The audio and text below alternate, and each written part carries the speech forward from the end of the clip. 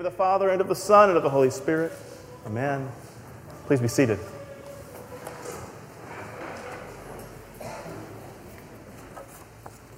Well, today is the third Sunday of Lent. How's everybody doing? Good? Everybody's okay? I just want to show you this. We've got this thing that's on the back table back there, the season of Lent. It kind of explains what Lent is about. If it's not something that you're familiar with, you can pick it up on the back table before you head out today. But it is the third Sunday of Lent, and we've been in Lent now for 19 days. I'm not counting, but we've been in Lent for 19 days, and I wish we were halfway through it, but we're not. We've got 28 more days to go until Easter, but I'm not counting. And I have to tell you that I really need some Easter right now. I need Easter now because I really messed up on my Lenten discipline this last week. And I know we're not supposed to talk about what we gave up for Lent, but I'm going to tell you, I'm going to talk about it because I'm supposed to be giving up grains and sweets. But on Wednesday, I gave in to temptation. I had made some salsa, some homemade salsa, which I'm really amazing at making, homemade salsa. And it was just sitting in there, lonely in the fridge. And I felt so sorry for it. And so I grabbed this bag of chips that just happened to be in the cupboard there, and I had some chips and salsa, and it was so good. So good.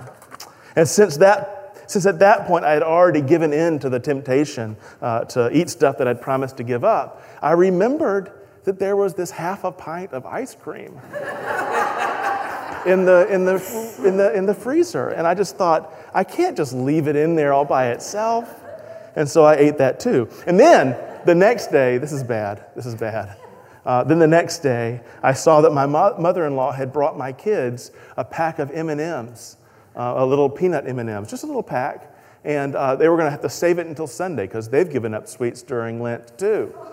And I just saw it there on Thursday morning, just sitting there on the counter. And I just thought, And then I went to work. I didn't eat them that morning. I went to work and I just thought about those M&Ms all day long.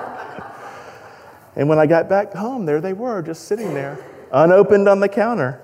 And I ate those too when I got home. Sorry, kids, I'll buy you a pack of M&Ms to replace. I'm sorry, Gray. I know, right?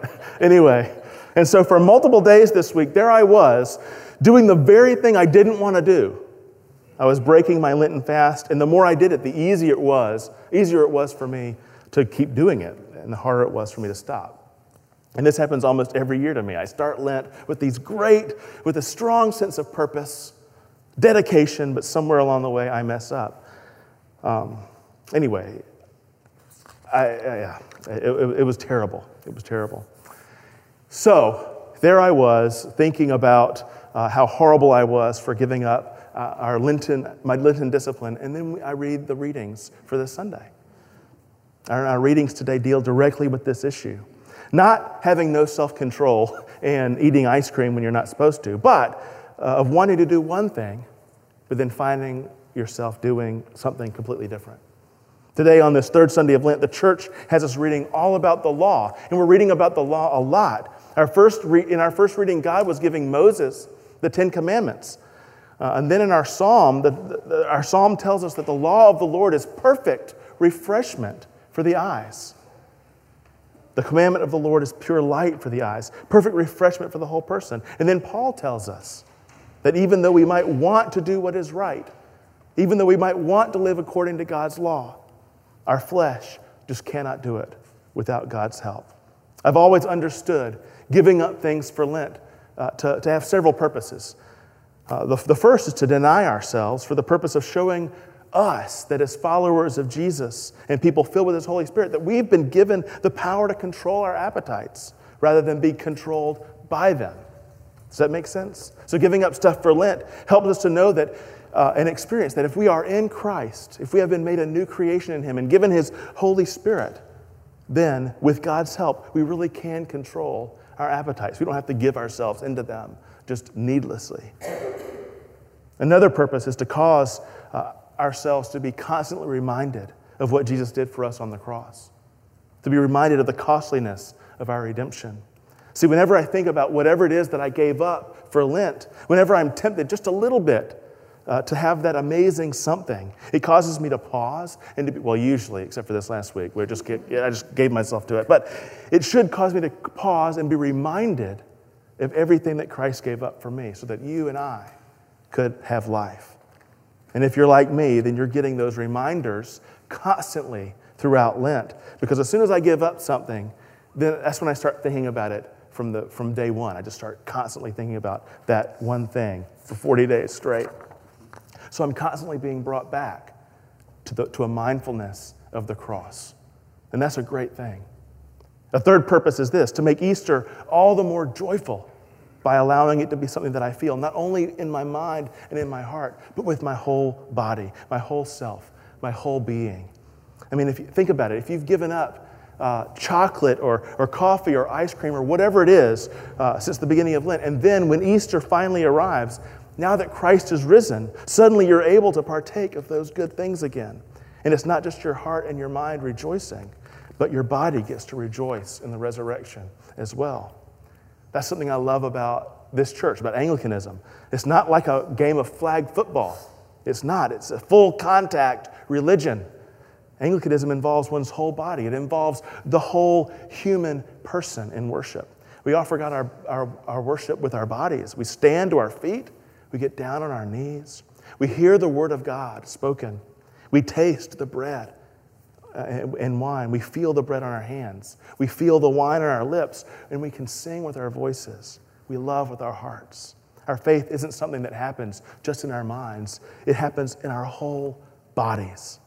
And Lent helps us to remember with our whole bodies what it cost our Lord to go to the cross. And when Easter comes, we get to experience the joy of the resurrection with our whole bodies as well. Because suddenly, Christ is risen. And all the good things that we've given up for Lent, we get to take them back again. The coffee and the chocolate and the ice cream. And you can literally taste the joy of the resurrection as you partake of all those good things. Your whole body gets to celebrate new life in Christ. I love that. What a cool thing. But after reading these readings, and especially after reading the one from Paul this morning, it occurred to me that there's another reason to observe Lent with acts of self-denial. And that reason is this. When you fail in your Lenten discipline, as I have failed badly this week, when you fail in your discipline, it reminds you and it reminds us that what Paul says in Romans 7 is true. In and of ourselves, we are not able to do as we want to do. We do the very thing that we do not want because there is a war, Paul tells us, a war that's going on inside of us. One part wants to honor God and the other part wants to do the opposite thing. It's a war between, on the one hand, our desire to honor God and our desire to honor our flesh. Our desire to fill our bodies with milkshakes or coffee or champagne or bang bang shrimp or whatever it is that you've given up. I'm going to stop right now and ask you to just be honest with me for a minute. We've already confessed our sins this morning, so it's okay if you have. But has anybody failed a little bit on your Lenten discipline, or is it only the priest? Okay, all right, good. I'm not alone. That's good to know. If you've broken your Lenten discipline, even in just a small way, then today you know you've experienced firsthand that you are at some level unable to do even that simple thing. And that, I think, is a good example of what Paul is saying in Romans. Listen to what Paul says as he describes the natural state of all human beings since Adam. And when he says this, he's really speaking for all of us. This is page 4 of your bulletin. It's at the bottom of the page, starting at verse 17, if you want to follow along. He says, I don't understand my own actions, for I don't do what I want, but I do the very thing I hate. So then it is no longer I that do it, but sin, which dwells within me. I can will what is right, but I cannot do it. For I don't do the good I want, but the evil that I don't want, that is what I do. Now, if I do what I do not want, it is no longer I that do it, but sin, which dwells within me. Now, Romans 7 is one of the most dense and theologically challenging of all of Paul's writings, and so I'm only going to be able to scratch the surface today. But notice that Paul says several times in this short section that when a person has sin dwelling within them, when they are indwelt by sin, they're going to do evil. even when they want to do the good.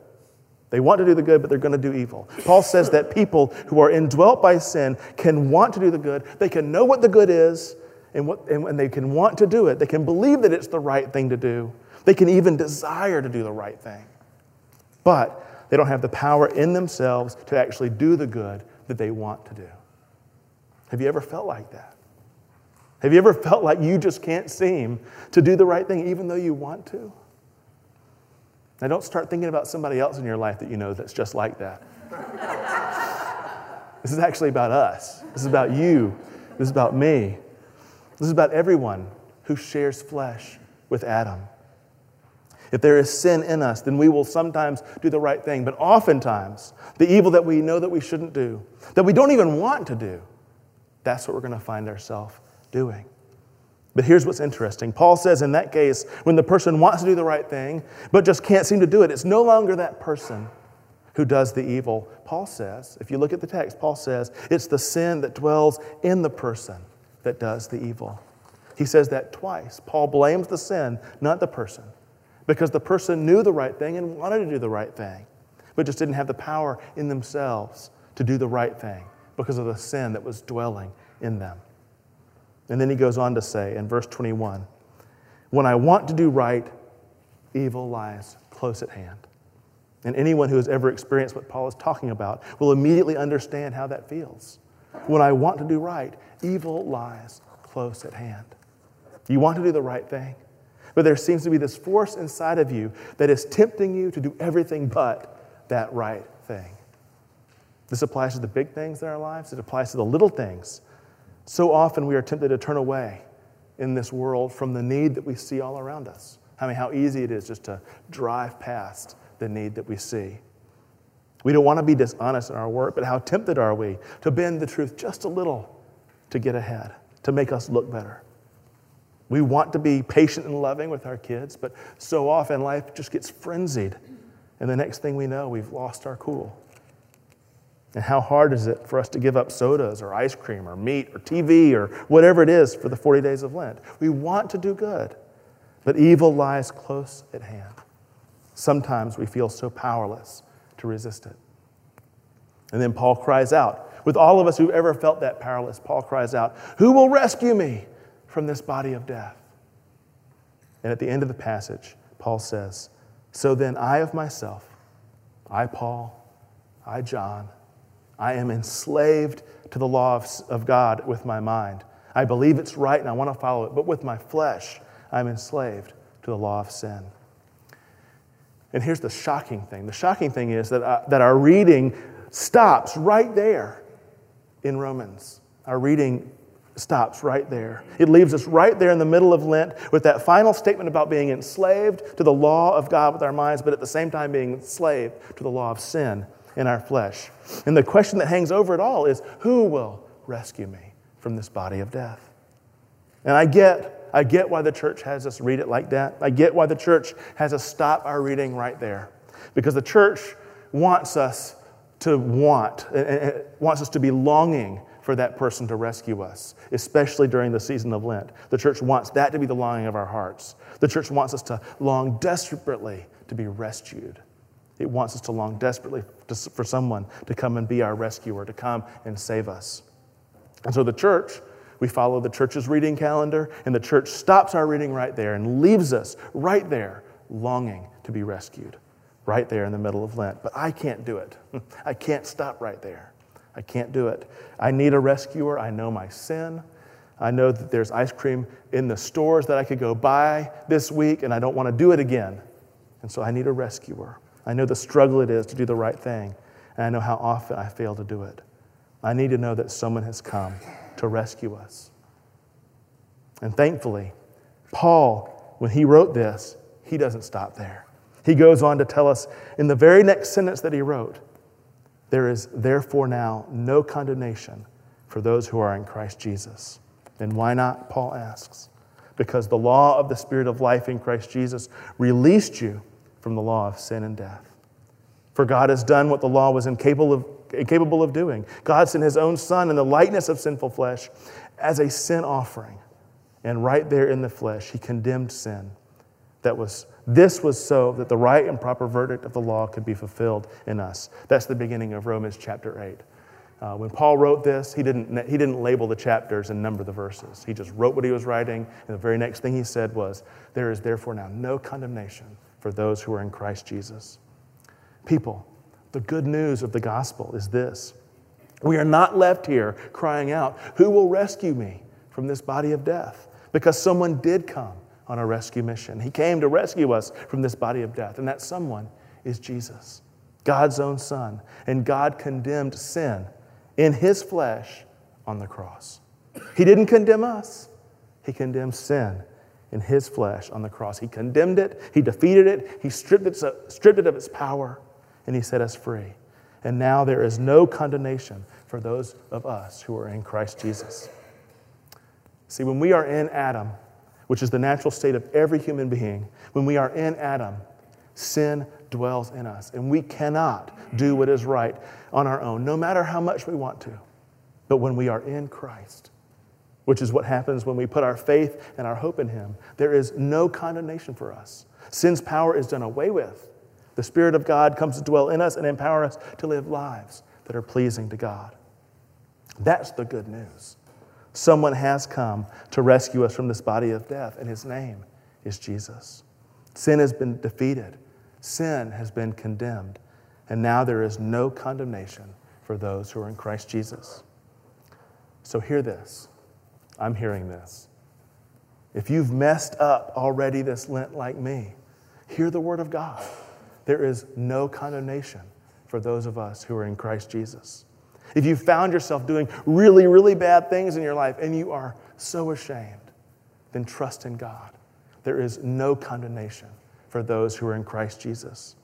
If you regret that your life is just so busy and you're not patient with your kids like you want to be, then believe it. There is no condemnation for those in Christ Jesus. If you are the type of person who takes every opportunity to think badly of yourself and to condemn yourself, then trust in God. There is no condemnation for those who are in Christ Jesus. If you think, you know what, I'm just not the type of person that God likes. I've made too big a mess of my life. Who would want to rescue someone like me? God says, I'd send my own Son for you. And there's no condemnation for anyone who is in him. And people, that is good news. Amen.